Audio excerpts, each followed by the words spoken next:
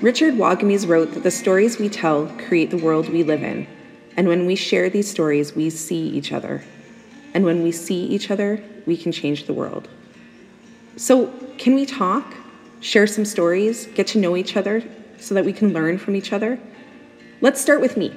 I'm Erin Buckman. I'm the host of Word Up, the podcast that I hope you will be listening to, and I'm the Indigenous Instructional Coach for District School Board Ontario Northeast. I am not Indigenous.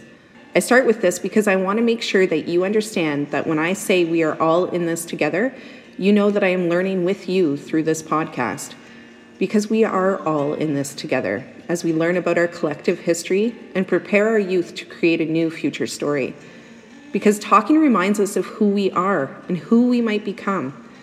Because words matter. They shape how we think about each other and ourselves, and what we think shapes how we act. Because we can do better. And as educators, this is our call to action to educate ourselves, elevate the conversation, and celebrate culture. Each podcast, I will be joined by a co-host from one of our schools and a special guest to talk about their work as an Indigenous author, artist, or community leader.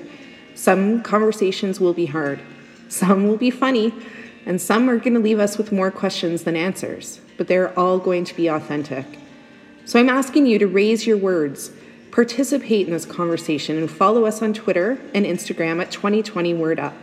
Stay tuned for our first episode next week, where we will center ourselves by connecting with our Indigenous student trustees, both past and present. Let's share our stories. Let's learn from each other. And let's see where this discussion takes us.